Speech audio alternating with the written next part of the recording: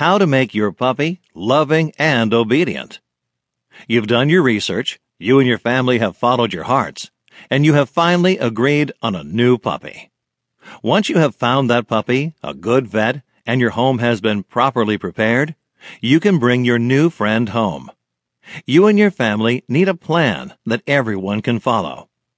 A new puppy needs to be loved, needs boundaries and discipline, and it needs to understand who's boss. Yet your puppy should also know it can trust you completely. Training practices should be loving, gentle, positive, and consistent among all members of the family to ensure that there is no confusion. Commands need to be agreed upon so that every member of your family is speaking the same language. Training should always be kept short and fun. Show a puppy what you want and give praise when the task is performed. Firm and consistent commands, along with positive reinforcement and praise, will make your puppy understand what's expected and will reinforce your authority and leadership. Training needs to happen in different rooms, in different environments, and at different times throughout the day.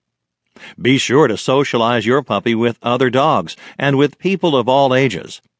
Expose your puppy to as many new situations as possible. A happy and obedient dog has enjoyed a loving and structured life with its family from the start. Chapter 2. The Right Way to House Train a Puppy. An indoor dog needs to be house trained as quickly as possible. There are things you can do to speed up the process and decrease unpleasant accidents. Puppies have little control over their bodily functions, so it's important to let them out frequently. Before house training is fully achieved, take your puppy out after naps and at regular intervals. Puppies between the ages of 8 and 12 weeks should be let out every hour. The time between restroom breaks will increase as your puppy ages. A bathroom or potty area needs to be designated in your yard as your dog's restroom location. Choose a potty command to use for your puppy to associate with going outside. Take your dog out to the designated area in your yard and give your chosen potty command, such as go potty or take a break. Get your puppy into a routine. Always take your puppy out for a potty break first thing in the morning, last thing before bedtime, and always after naps. Feed your pup at the same times every day. Monitor your pup's food and water intake and track elimination after eating. Food and water should be restricted a few hours before bedtime.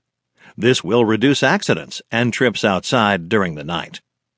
To speed up the house training process, don't give your puppy access to your entire house. Baby gates can be used to confine your dog to a room or a small area. The quickest method you can use to house train a dog and reduce accidents is crate training. Dogs learn to view a crate as their den. It's instinctual for them to keep their den area clean. They will not potty where they sleep. Crated puppies need to be removed from their crates regularly for bathroom breaks, water, and play. When your puppy is inside the house, loose and unrestricted, keep an eye on him. Puppies tend to sneak out of sight and relieve themselves, but dogs often alert their owners to their needs. Learn their body language. Whimpering, barking, antsy movements, and pawing at doors are all signs that your pet needs to go outside. When you see these behaviors, take your dog out immediately. If accidents happen, remain calm and do not scold or punish your puppy. Raising your voice and punishing your puppy can cause and create stress and anxiety, which can lead to more accidents. If accidents do occur, be sure to clean them up well to reduce the chances of a repeat accident in the same spot. Consistency is vital when house training. Be sure everyone involved in potty training is doing the same things and using the same commands. Your dog will become confused if rules are different with every person. Positive reinforcement is the best way to encourage and praise positive behavior.